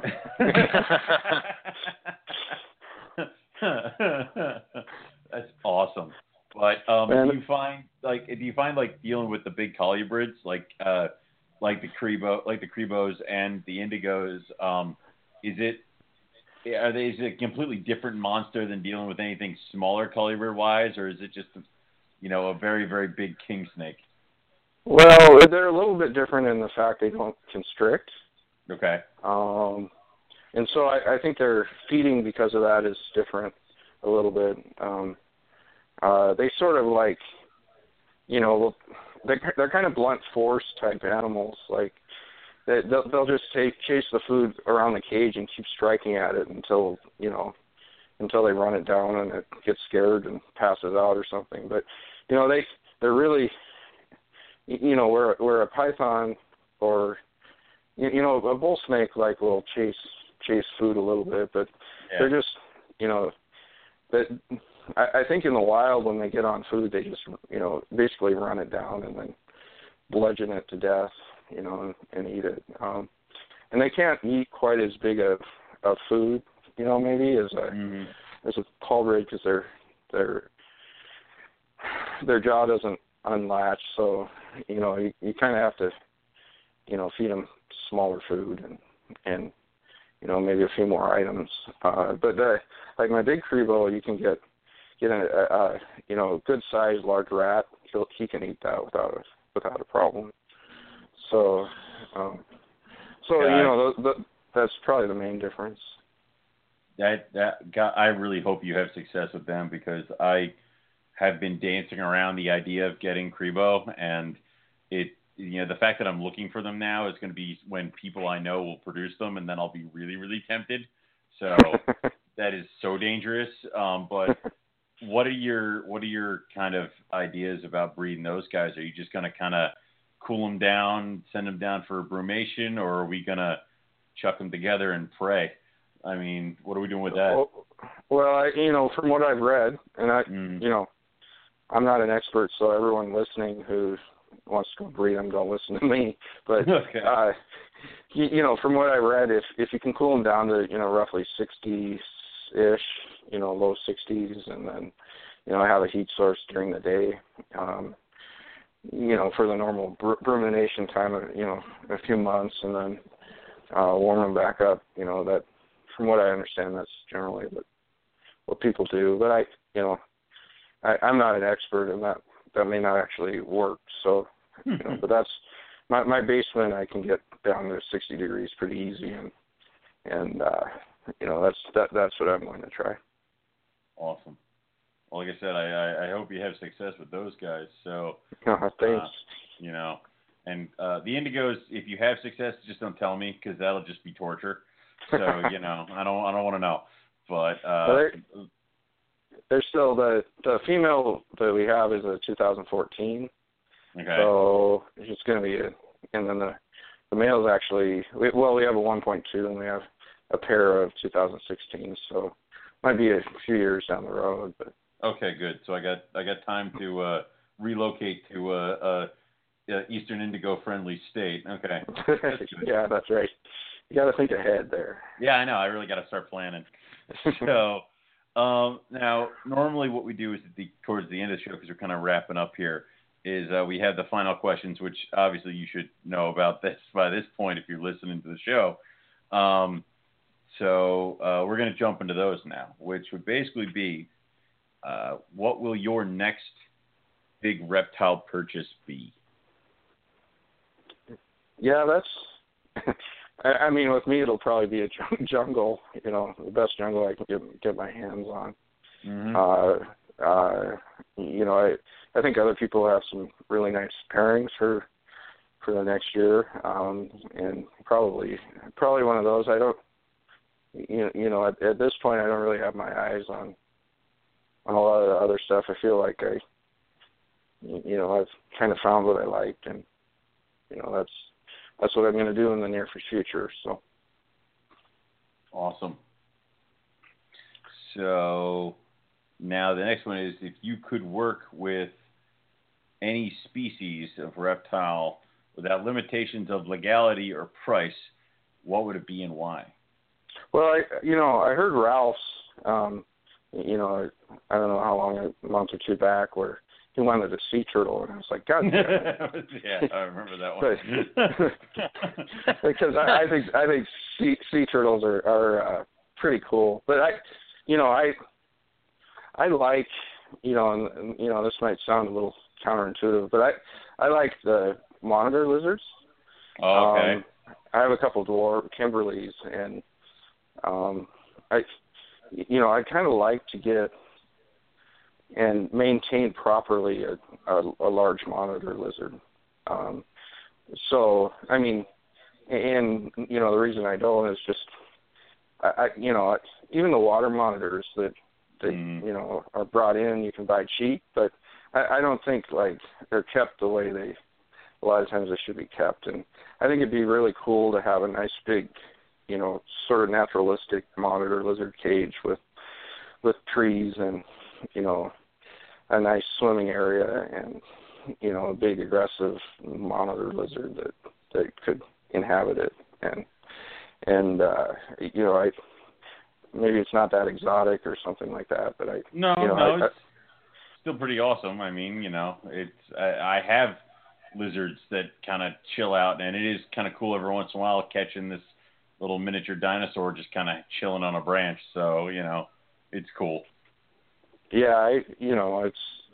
Do you have any of the big monitors? I have Niles right now and okay. mangroves. So yes. Cool. Yeah, they're super cool. And the problem is that the Niles, they're too smart for their own damn good. The one female I have has learned that the door opens and she can sprint out of the cage. So she and I are having some problems right now where it's like, here's your food, and then she's in my lap, and that's not okay.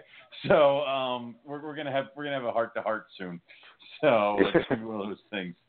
But yeah, they're my friend breeds black throats and ornates and white throats and all that other stuff. So it's really cool to kind of see his animals, and he's had croc monitors before, so it's really cool to go play with them and stuff like that. But I do love the idea of that. I play with them, I get to do all that, and then I leave. And he has to do all the upkeep and the care for those big guys. So, but they're definitely impressive animals. So. Yeah, I would like to, since there's no consideration of price, have 3 or 4 really nice cages, and then have someone else take care of them. There you go. And then I can feed. Staff. Yeah, feed them and work with them, on my own terms. But anyway, that's awesome. So now, if you could travel anywhere in the world and go herping, where would you want to go, and what would you be hoping to find? Well, I thought about this question too, and one of them might be Martin Roseman's house. Okay.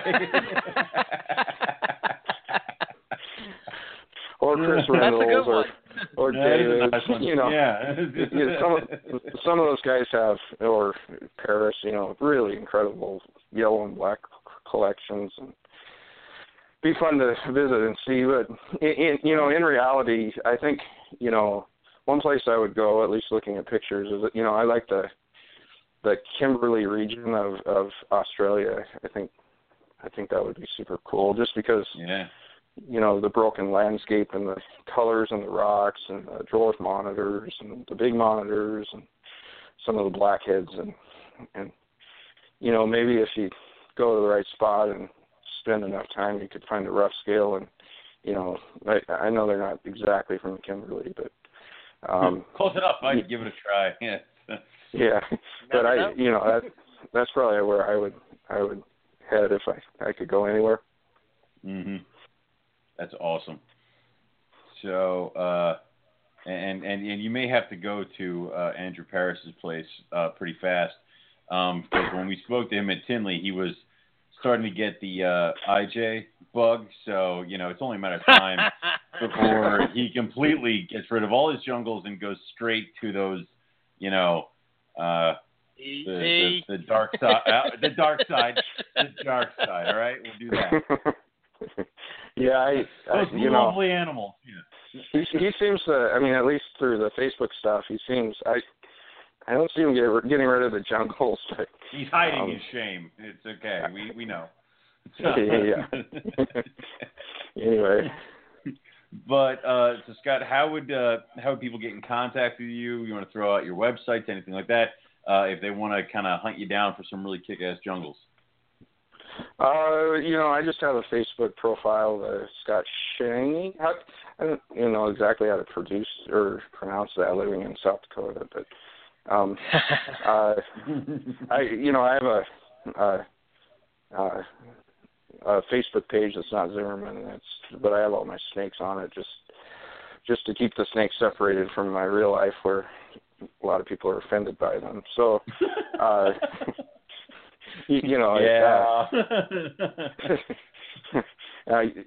With my work and stuff, I can't have pages of snakes on my profile. So yeah, I mean, just go message me through that.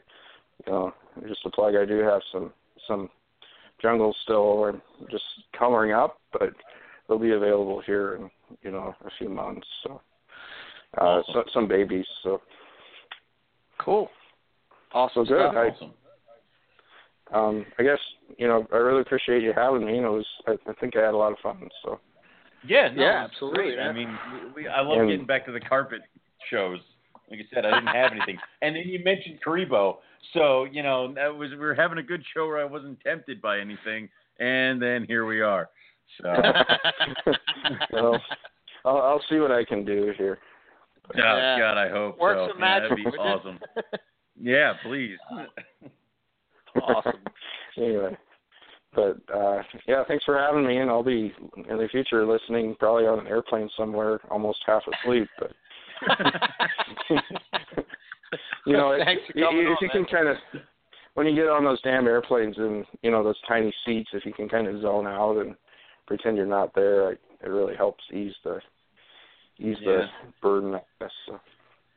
I hear Rob Stone can't fall asleep without listening to us. So, when he's at home, that happens. Good night, Rob. So, that's really how that goes. Right. Awesome. Yeah, man, thanks for coming on. And, when you produce some more jungles and, you want to share some more, just give me a shout out. Come back on. We'll talk some more jungles, So. Cool. Awesome Sounds stuff. good. Good. All right, man. Have a good night. Take it easy. Thanks, guys. Good night, Scott. Good night. Yep. Bye. All righty. All right. Just 2 shows left, Owen. So we did a light side show this week. I'm out. I'm leaving. I'm out. I don't want to be here for your... Is Rob coming on next week? Oh, I don't know. He might, maybe. No, right now it's Tony and Terrell. So Tony and Terrell and you, and you're all going to little geek out on your little... On IJs, yeah. So yeah. Owen won't be here next week. I'm leaving. I'm out. He's leaving. I don't know. He's got some movie he's got to see or something. I don't know. It's the thing. Yeah. That and I felt bad for him because he's complained about not seeing a movie for the past 6 years on a Tuesday. His friends give him free tickets. Listen. I feel bad. I complained once when my Saturday night was constantly ruined by this show. And I figured after 6 years of not complaining, so I'm throwing you a bone. I know. I'm all right with this. I'm not saying anything. So and you're throwing me a bone. I get to talk about IJs. You guys can talk about IJs without having to hear dead silence on my end of the phone. It's fine. It's not the silence that bothers me. It's the oh my god. It's the groaning. Yeah, I understand. About IJs. Oh my god. Yep. It's the groaning of the text of really we're doing this again. So yeah. We're still talking about it. The color of the animal hasn't changed again. So yeah, I got you. So no, you're having your little IJ geek out, and I'll run off and geek out on other stuff, and then we'll come back together for the holiday show. And then we'll bug out for the season. And the holiday show is going to be interesting to say the least, as it always is. We haven't done a show with just you and me in a couple weeks, couple months, God knows when. Months. Yeah. So maybe we'll have that. Maybe that's why the ratings are so high. I don't know. Yeah, nobody wants. I say that. I say it all the time. People are like, "Oh, I'm sorry, I'm rambling." No one wants to listen to us talk. They want to hear the other people. So that's fine. Ramble. Yeah, please, God, ramble. 2 hours to fill. So, I got some topics that we can hit on in the holiday show. And of course, we'll have the people call in, and if you call in and want to chill with us and talk some snakes, or ask us some questions, or just heckle us, we'll throw out the number for you guys. And it's the holiday show, so we have the cool intro, and you and I will be drinking during, so it'll be fine. Yeah, it's always a good time. Yeah. I let my guard down when I'm drinking some nice warm Mad Elf beer and. Oh, dude, I have the Jack Daniel's Winter Cider, which you're supposed to drink warm, and that will. Oh, nice. You lose track of everything, and then you fall down. So, yeah. The secrets are coming out. Oh yeah. Yep. Cool deal. All right, well, next week we're going to do an IJ show, so it should be fun. So if you're interested in that, you got something that you are particularly interested in hearing about when it comes to IJs, I figure we're going to hit on a little bit some of the, famous animals, maybe some of the ways of breeding, different looks, that kind of stuff. So if you're interested in a specific topic, just shoot me a message and, we'll add it into the list. But I think between the three of us, we have some pretty cool IJ projects. So it should be a fun show. Yeah, I'll submit some questions just in case. Easy you. You guys run out of topics. Yeah. So for us, MoreliaPythonRadio.com. The email is info@MoreliaPythonRadio.com. For myself, ebmorelia.com, and my email is eric@ebmorelia.com. That's all I got. Cool. What you can do is you can go to rogue-reptiles.com. Check out all the stuff we got over there. The breeding diary is up, so we have all the pairs that we're going to be doing this year, so you can check all of them out and keep up to date on any pairs that you might be interested in. The animals for sale on the website is a little out of date, pending a lot of sales that happen this weekend, so that will be updated probably tomorrow. You can always go and check that out. The next show that I will have currently will be the February Hamburg show. I don't know if I'll have my own table or if I'll be bumming off of somebody else's table, but I'll be there. So we have that, and I might do a show in between then and there, but we'll let you guys know. That's all we have for you guys today, and we'll catch you all back here next week for some more Morelia Python Radio. Good night.